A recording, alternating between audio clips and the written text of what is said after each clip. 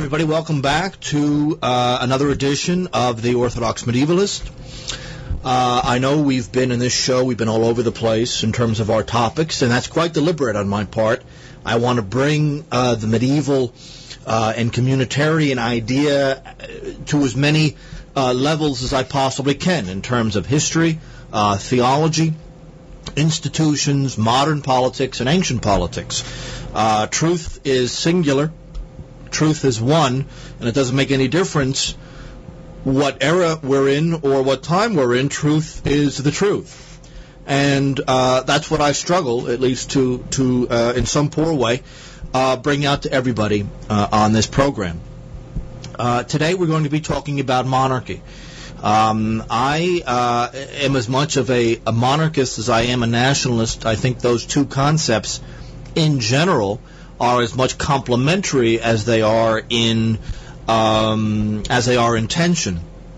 And today, I want to deal with monarchy primarily because I've come across, actually this is some time ago, come across an article by Cynthia Whitaker, and eventually that's been turned into a book more recently on the concept of 18th century Russian royalism and Russian monarchy from an intellectual point of view.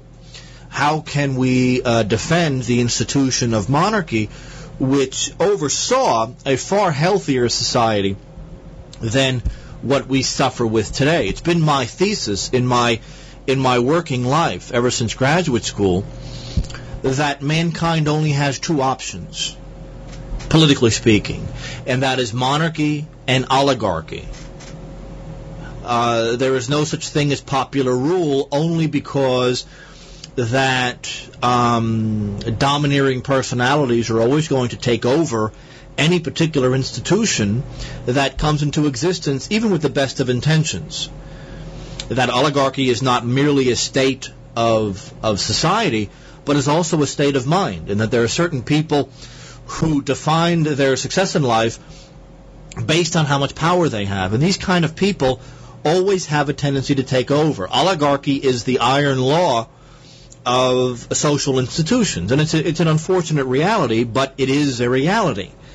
The only other option that human beings have is to have an overarching power, to have an overarching force that's capable of creating order and controlling the personalities that seek domination, that seek power, and seek to hurt others as a matter of course. And it's part of the fall of human beings. It's part of the fall of man that human beings are like this, and politics has to take into consideration the reality of the fall of man. Men are evil. All of humankind are evil. They seek power. They seek to dominate others, and even with the best of intentions. And it's unfortunately, it's an empirical fact. This isn't something that we are free to deny. So the concept of monarchy becomes more and more important. And I hold that democratic, so-called forms of government exist as a way of the oligarchy, those with money, those with power, to overthrow monarchy, to overthrow that institution which controls them, that institution which keeps the moneyed powers in line, and so that they can rule through naked force. And democratic governments from Oliver Cromwell onward have been based on the idea that you choose one faction or another of those people with money, or at least those people who are capable of convincing the moneyed powers that they deserve to be in power, and that they will do the bidding of those with money, those who dominate the banks, and everything else. And there's only two political choices in any given society: oligarchy or autocracy or monarchy. And there's basically four general points of view in defending the royal idea. The first is cohesion. The idea that monarchy represents the unity of a people regardless of how diverse that particular people is at any given time. There are societies that are made up, particularly urban societies, that are made up of many different kinds of people. Oftentimes this is an unavoidable reality of social life, but the royal house and the royal family can form a nexus of cohesion, this idea of unity in diversity, and sometimes there's really nothing else that a society can do to maintain some form of unity. The second idea is the change in terms of leadership, the concept of the hereditary principle. The third is the defender of the faith, the defender of the moral background of a people. Moral background being its basic religious idea that can overcome divisions in terms of ethnicity or race. And lastly, the concept of moral example. The idea that the monarchy is meant to be an icon. There's an old concept in Russia prior to the schism of 1666 where the Russian monarch was not meant to rule so much as to reign, as to be an icon, an example of religious piety, of bravery for the population as a whole. Of course, this is before the era where our social betters have given us celebrities as some kind of a perverted substitute for the pantheon of pagan gods. And that's what the celebrity is. The celebrity is part of the new pagan pantheon. But that's our moral example today. In old Russia and elsewhere, it was the royal family. And the royal family was, regardless of all their imperfections, was meant to be an icon of piety, was to be the image of how to live life. And so those are the four general approaches to the concept of autocracy or monarchy that Whitaker and so many others in the past have put out. Now, I want to deal with three concepts of monarchy for the remainder of this program. The dynastic concept, the empirical concept, and the idea of the rejection of despotism. That oligarchy is always the most totalitarian of systems, where autocracy has a tendency to preserve the communal autonomy of many aspects in society. So those are the three basic points of view that I want to structure this idea around. And I'm taking this from Whitaker's piece, specifically her articles, and now she has a book out on these topics. And they're worth discussing because they really want to create a typology of how it is that monarchy understood itself. We know how democracy understands itself in terms of representation, in terms of regular elections, various kinds of freedoms, but we also realize that in practice, democratic governments in the 20th century have been highly totalitarian, have been highly regulative states, have been warfare states, and have been states where ultimately power resides not in any royal family, but in an oligarchy. In those people with the connections, particularly media connections with the major banking institutions that have been able to create politicians, to create political parties, to use the media to promote their agenda. But like it or not, even if you're of the opinion that monarchy is somehow tyranny, it's very easy to counter that democracy is oligarchy. And that without media control, without access to large amounts of money, candidacy to office or the promotion of awareness of a certain issue doesn't mean anything. Without money and media access, you are nothing in a democratic society, in Republican societies. So I want to hold, in general, again, to repeat, that you have one or two choices in politics, either monarchy or oligarchy, and you have to take your pick. And I'm taking my pick in terms of monarchy. My focus, of course, is on Russian monarchy, but monarchy has existed all over the world and is really the primordial way that societies are governed as an image of the family. Whether it be patriarchal or matriarchal, it doesn't make any difference. There have been queens and kings who have ruled all over the world. the one thing they have in common is that they are the head of the family and therefore the protector of the family. As a result of that, they are the head of the nation, of the people, and therefore the protector of the nation and the people. So let's start out with the concept of monarchy as a dynastic institution. The primary concept is the nature of the succession. And it's often, although not always the case, that hereditary rule becomes the principle of succession. Russia was very fortunate in the 19th century where there was really no question of the succession of rule. This is something that plagued the Roman Empire, and right up until the fall of Western Rome, and even Eastern Rome, the beginning of the Renaissance, there was no overt concept of how the succession was to be understood. Succession means, via hereditary right, that politics as we know it does not exist. It is not a matter, ideally speaking, of different political factions, all led by wealthy people, jockeying for position. If anything, that's what monarchy is trying to prevent. A monarch has to come to the throne not owing anybody anything. We don't have to pay back the various factions that have brought us to power, giving us the money and the media access to convince enough people to vote for us. The idea of the dynastic basis of monarchy is that politics, in that very bad sense of the word, is eliminated. Now, we're talking ideals here, and there's nothing the matter with talking ideals, because people who believe in democracy, in its Republican sense, also talk about ideals. They talk about elections and representation and freedom of speech as ideal entities.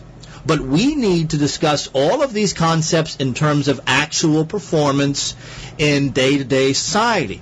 That's the problem with political theory. Political theory deals with ideals only. And yet history and comparative politics deals with how these ideals have actually functioned in specific societies. So in order to come to any particular kind of conclusion on these questions, we need to use both. We need to understand the ideal concept of how these forms of government define themselves. And on the other hand, we need to be historians and seeing how these ideals actually worked out in practice. And we realize that regardless of what your particular point of view is, speaking in ideal terms doesn't tell us anything. That just tells us what you might want to see happen. That doesn't tell us what actually happened. And that's the reality of comparative politics and history, is that they deal with these ideals in terms of how they actually worked out in practice. As I've said before on this program, and we'll say again, the real fraud of Republican and Democratic thinking is that they often confront the idea of monarchy as it actually worked out in the Renaissance and the early modern era with an ideal of democracy. And what any intellectually honest person needs to do is to compare democracy as it's actually functioned in places like England and America, and monarchy as it actually functioned in places like France, Germany, or Russia. When you put it that way, of course, it sounds, the two forms of government sound a lot more alike and function a lot more alike and is similar to one another rather than talking in terms of ideals. But at the very least, in terms of the monarchist ideal, the idea of hereditary succession is immensely important. The idea is that politics is eliminated. You don't have powerful factions paying off one politician or another politician to promote their line. Succession exists as an accident of birth. That's a very good thing in that powerful factions have to then bow to the power of the monarchy. So that means that you don't have the development and institutionalization of interest groups like you have in society. The real monarchist, historically and in the contemporary era, views interest groups as a great evil in democracy, and one of the great things that have destroyed democracy in the past. That the oligarchy organized into various interests. In America, those interests are real estate, banking, finance, energy, automotive, electricity, electronics, etc.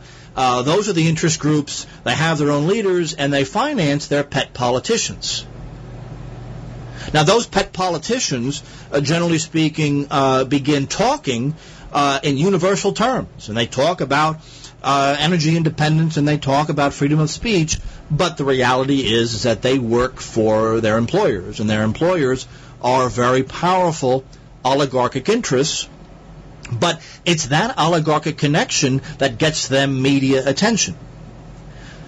Very few people, from conservative to liberal to nationalist, could ever deny that that's the case, and yet they hold that democracy is, of course, the only possible form of government in this kind of very weird intellectual gymnastics they all seem to engage in. I want to say also in terms of a dynasty that you're dealing with an extended family. You're dealing with a powerful family that exists to represent the entire population, no matter of what their class is. So if a royal family has the plenitude of power, has complete power in society, they can at any given moment overrule any interest group, no matter how powerful or wealthy they are. That's something to take very seriously, and it's going to come up again and again in monarchist discourse over the years, and has been the case in terms of monarchist apologetics over the last few centuries. That at the very least, an absolute monarchy, that is a monarchy that has a plenitude of legislative and executive power, can overrule interest groups that, if left to themselves, would absolutely dominate the society. Let me give you a quick historical example here. During the reign of Ivan the Terrible in Russia, Ivan the Terrible, whose reign, one of the longest in European history, is concomitant with that of the European Renaissance, this idea of state building and nation building. Ivan the Terrible opposed and dedicated his entire royal career to reining in the oligarchy of Russia, the powerful noble families that held thousands and thousands of families in serfdom, that used their money to control society. Ivan the Terrible was dedicated to the idea that I'm going to use my power as monarch to control these people, and thus to rule according to the common good, not the good of those classes with money. Therefore, throughout Ivan the Terrible's reign, you had this constant seesaw battle between the aristocracy on the one hand and the power of monarchy on the other. But there came a point where Ivan abdicated the throne. He said, I can't take this anymore. Politics is such a dirty business, I can't deal with it. And he put one of his friends in charge of the country and said, I am finished. The nobility themselves came to his retreat and said, please, Ivan, come back to rule. We need you to rule for one reason, and that is because the common people hate us. And they hate us for this reason, that when you were a boy and your father, Basil III, had died, the nobles ruled the country as an oligarchy. But that just meant that those with money plundered and exploited those without money. The only thing that protected us was you, the royal power. And therefore, without the royal power, we can't function because we are hated. In other words, the nobles of Russia admitted fully that the point of their rule is to exploit those without money, without power, without access. And therefore, we need Ivan, we need the royal power to come back and protect us. Of course, instead, Ivan came back and crushed them. And as a result of this, Ivan the Terrible became a hero to the Russian people. There are more folk songs dedicated to Ivan IV than almost any other figure in Russian history, because the poor looked to the monarchy for protection against the rich. The monarchy was more powerful than the rich, the only institution more powerful than the rich, and therefore the only place they can go for redress against the wealthy of the population, the aristocracy. So Ivan the Terrible, in attacking and crushing the aristocracy and leading the way for the centralization of royal power, relatively speaking, in Russia, that became the central bulwark of justice and law. Oligarchy cares only for money and power, whether it be in Ivan the Terrible's time or in the Jewish oligarchy in the Russian Federation right now, with Putin and Medvedev and the military being the symbol today of central royal authority. The same dichotomy continues to exist. Powerful oligarchs on the one hand, and the monarchy, the military, and the church on the other. It's been the same whether you're talking about France or Britain or Germany or Russia or the Byzantine Empire. Wherever you go, it's the same dichotomy. And it's something that we need to take very seriously. For Ivan the Terrible, his power came not so much from the common population, but from Constantine the Great, from Vladimir, the Christianizer of all Russia, from the Princess Olga before him, from Vladimir Monomax. He makes this very clear in his writings to the aristocracy and their scion Kurbsky, the Ivan the Terrible Kurbsky, Andrei Kurbsky correspondence, in terms of political theory in Russia, became the symbol of this confrontation of oligarchy versus monarchy. And it's the same old thing.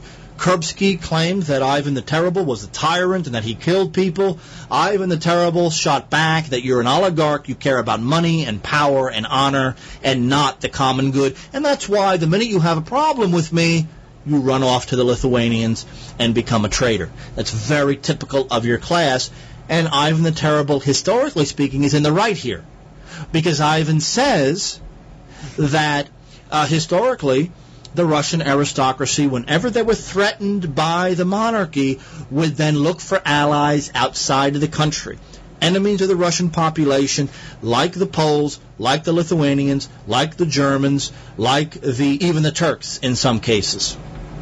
But that's typical of monarchy. Of course, at the same time, Ivan and many other Orthodox monarchs look to the Old Testament for the basis of their authority, specifically King David, who had the power to rule over a people, while the priesthood had the power to forgive sins. And therefore there was this diarchy of power. But ultimately the head of the family was not the priesthood, but the king.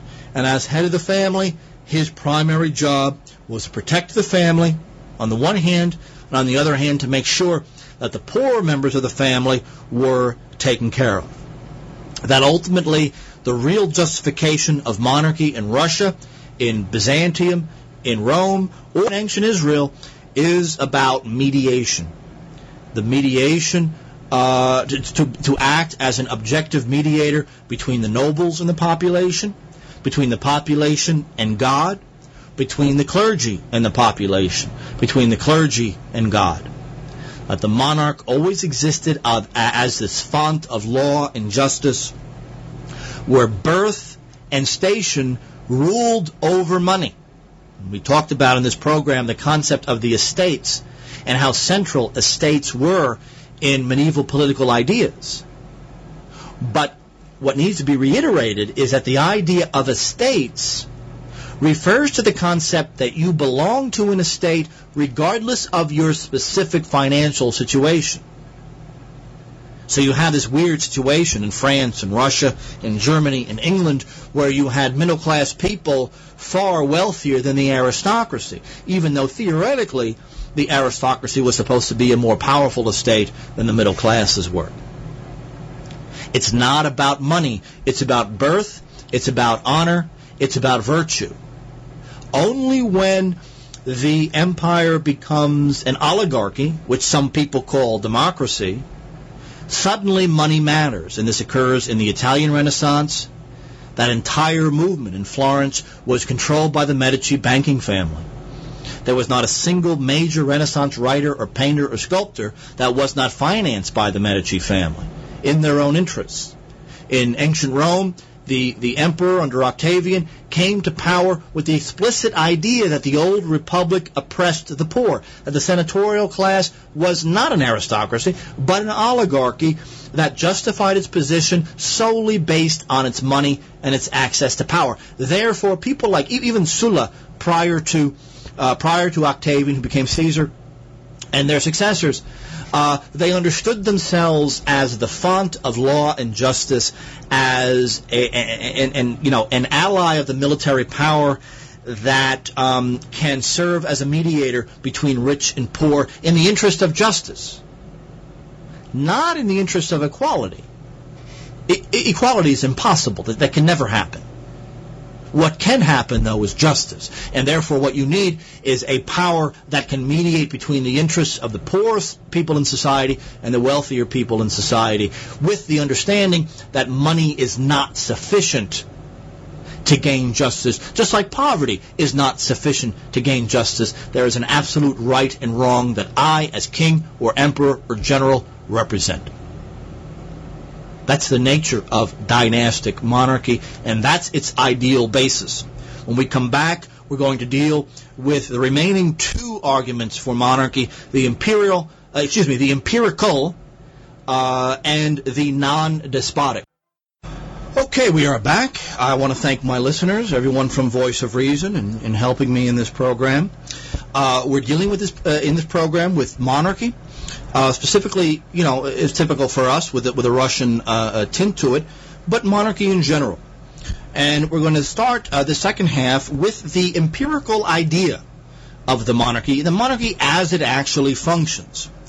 And, defenders of monarchy in the 18th century, this is fairly well known in European history, really believe that monarchy provides better results than a parliamentary government.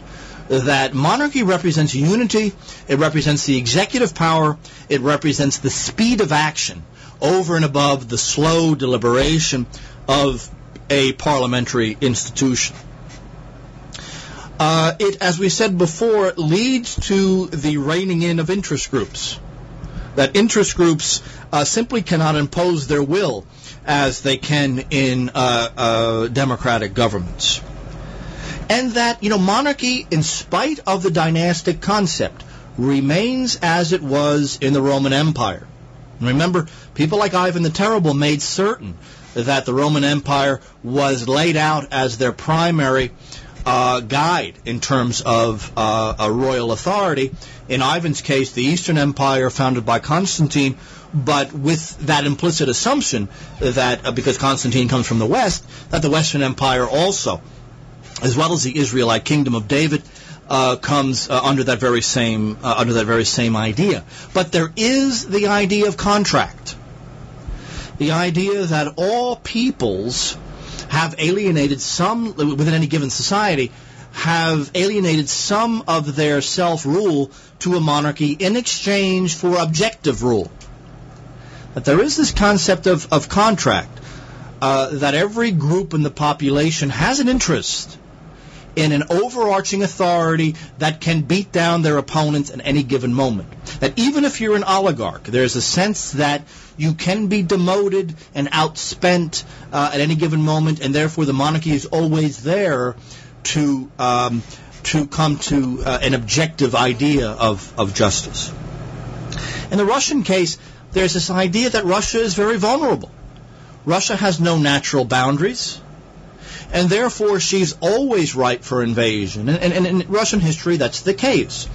She's invaded from the east regularly, through the Mongols, the south, in medieval Russia through the Turkic tribes, including the Khazars, who were deeply involved in the slave trade and captured Russian men and especially Russian women for the Mediterranean slave trade throughout the Middle Ages.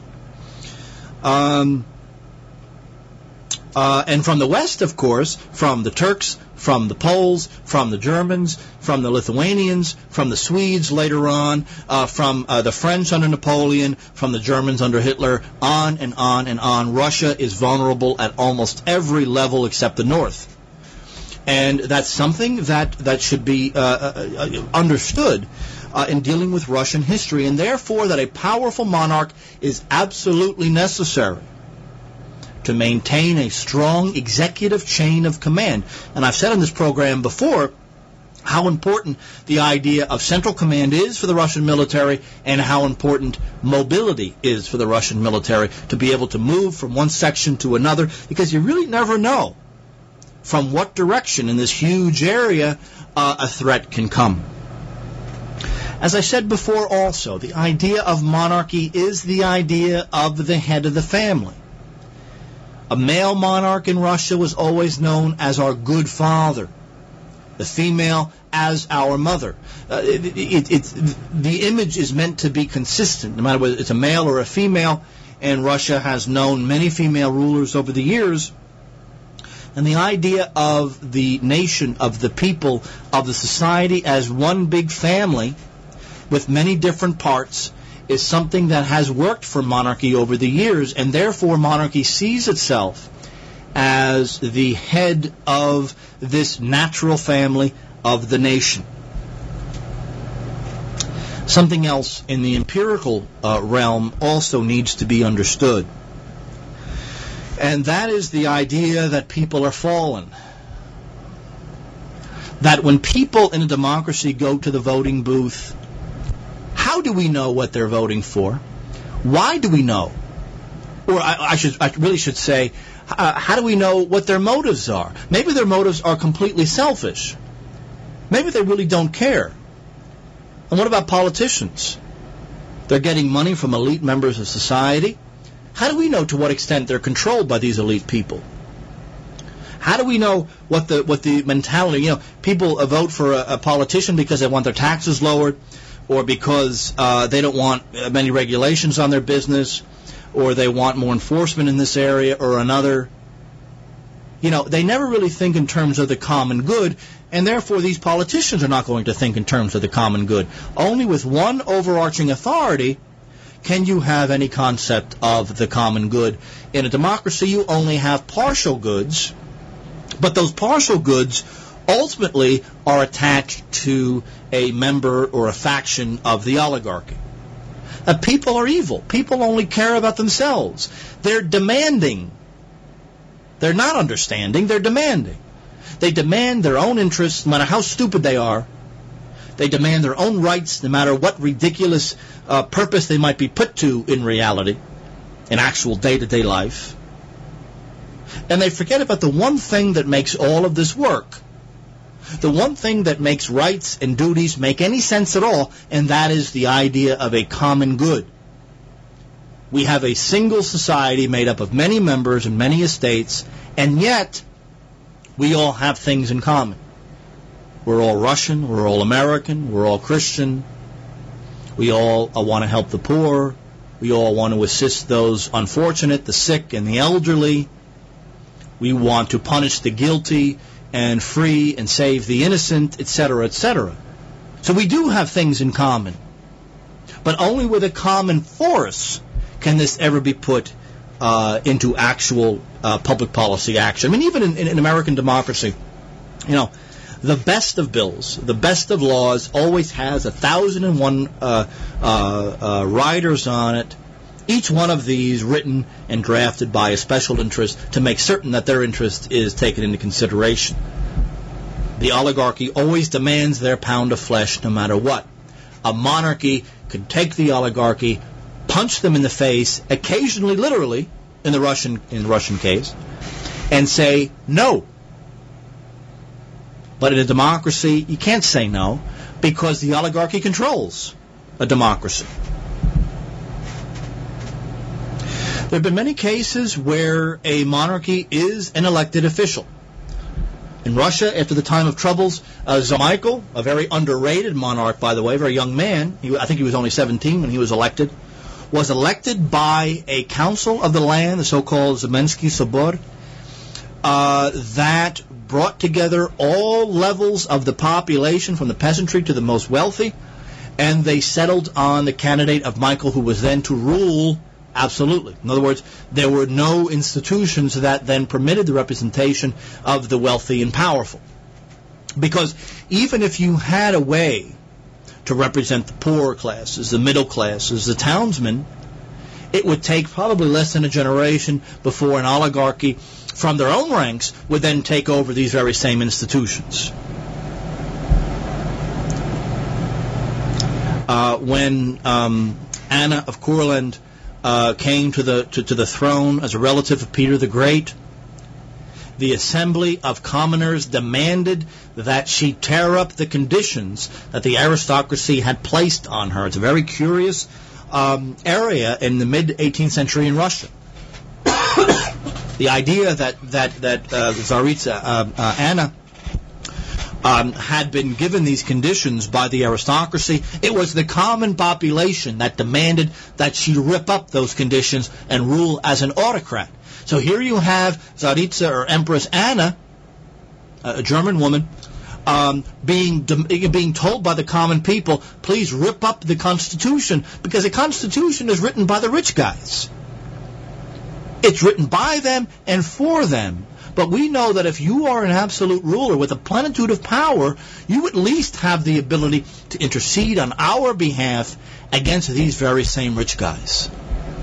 So here you have it, again and again in Russian history, you have the common population, usually led by the clergy, demanding the monarch remain absolute, because they know, they might not be able to articulate, but they know at some level that a constitution will be written by the rich and well-connected, and therefore we need an absolute monarch that can at least potentially assist us in our needs.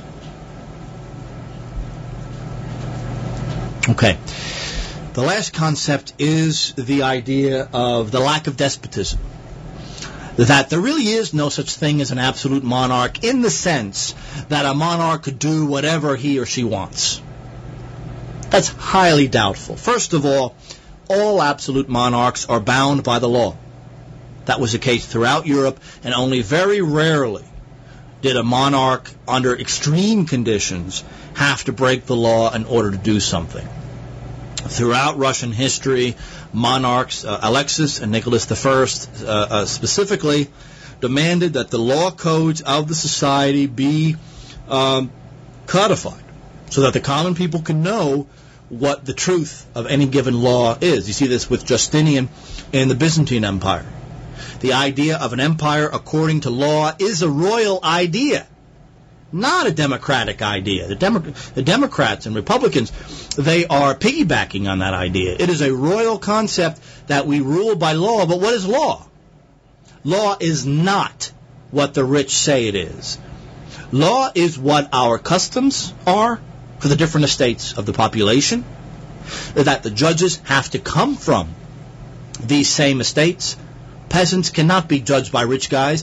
Peasants can only be judged by other peasants. That's fair. That's right. Not having a single law code that is created by the rich and then enforced by the rich. That is outrageous. But that's what the entire modern world, politically speaking, is based on. Monarchy is de facto limited by canon law. The monarchy is as much a religious figure as he is a secular figure, as a legal figure. And therefore the canon law of the Orthodox Church, or of the Roman Church in the West, becomes another way to limit the power of the monarch. All Russian monarchs, at least in the 19th century, were openly pious. They held the final judgment in dread. This is not something that they could merely throw aside because they didn't want to listen to it. They were legitimately pious people. This is a religious institution. So, as British society in the 19th century is creating a parliamentary oligarchy, where, the factories enslaved thousands and thousands of English and Irish people, the monarchy in Russia at the exact same time is defending the peasant commune and peasant local government. So the defenders of democracy, in its traditional sense, are going to have to deal with that reality. The monarchy is meant to be the image of justice. He is not meant necessarily to embody the law, but to embody equity and justice. Sometimes the law is not just. That's why there has to be a situation where a monarch can break the law in order to enforce justice. Sometimes the law can oppress the poor. Sometimes the law can always favor the rich, and therefore you need a power in society powerful enough that can overthrow the law in this particular case for the sake of justice. We know that law isn't necessarily just in every given case. We know that it's just in general, and that's okay, but we also realize that it isn't just in every specific case. And in traditional medieval monarchy, it was always the case that even the lowest, most illiterate commoner can petition the monarch for redress of grievances, even to the point where Tsar Alexis of Moscow and all Russia, who was the son and successor of Tsar Michael, who was elected by the assembly of the land, he had a basket outside of his window. Anybody, from an aristocrat to a soldier to a priest to a peasant, can walk over to that basket and put a little note saying, "Dear Holy Father, please help me. My landlord beats me up every day," whatever it is, "and please do something about it." And as he's falling asleep every night, he sits in bed and he reads all of these petitions. That's the nature of monarchy. Imagine doing that at the House of Representatives in America. That's the basis of the royal idea. So, I gave you today the ideal of monarchy, as you hear so many times the ideal of democracy. Of course, given the fact that we're fallen, sinful people, it never works out in reality as it is in its ideality. But at the same time, neither does democracy. And I submit to you, and will continue to submit to you, that monarchy has a track record in terms of human rights and freedoms and liberty and economic security easily equal to democracy, if not superior. So I want to thank you for listening. I want to thank the voice of reason, Mike and Steve and Dietrich. You've been fans of mine, and I appreciate that very much. I'm not worthy of it. I certainly am not worthy of it, but I do my best. And God bless every one of you in our struggle against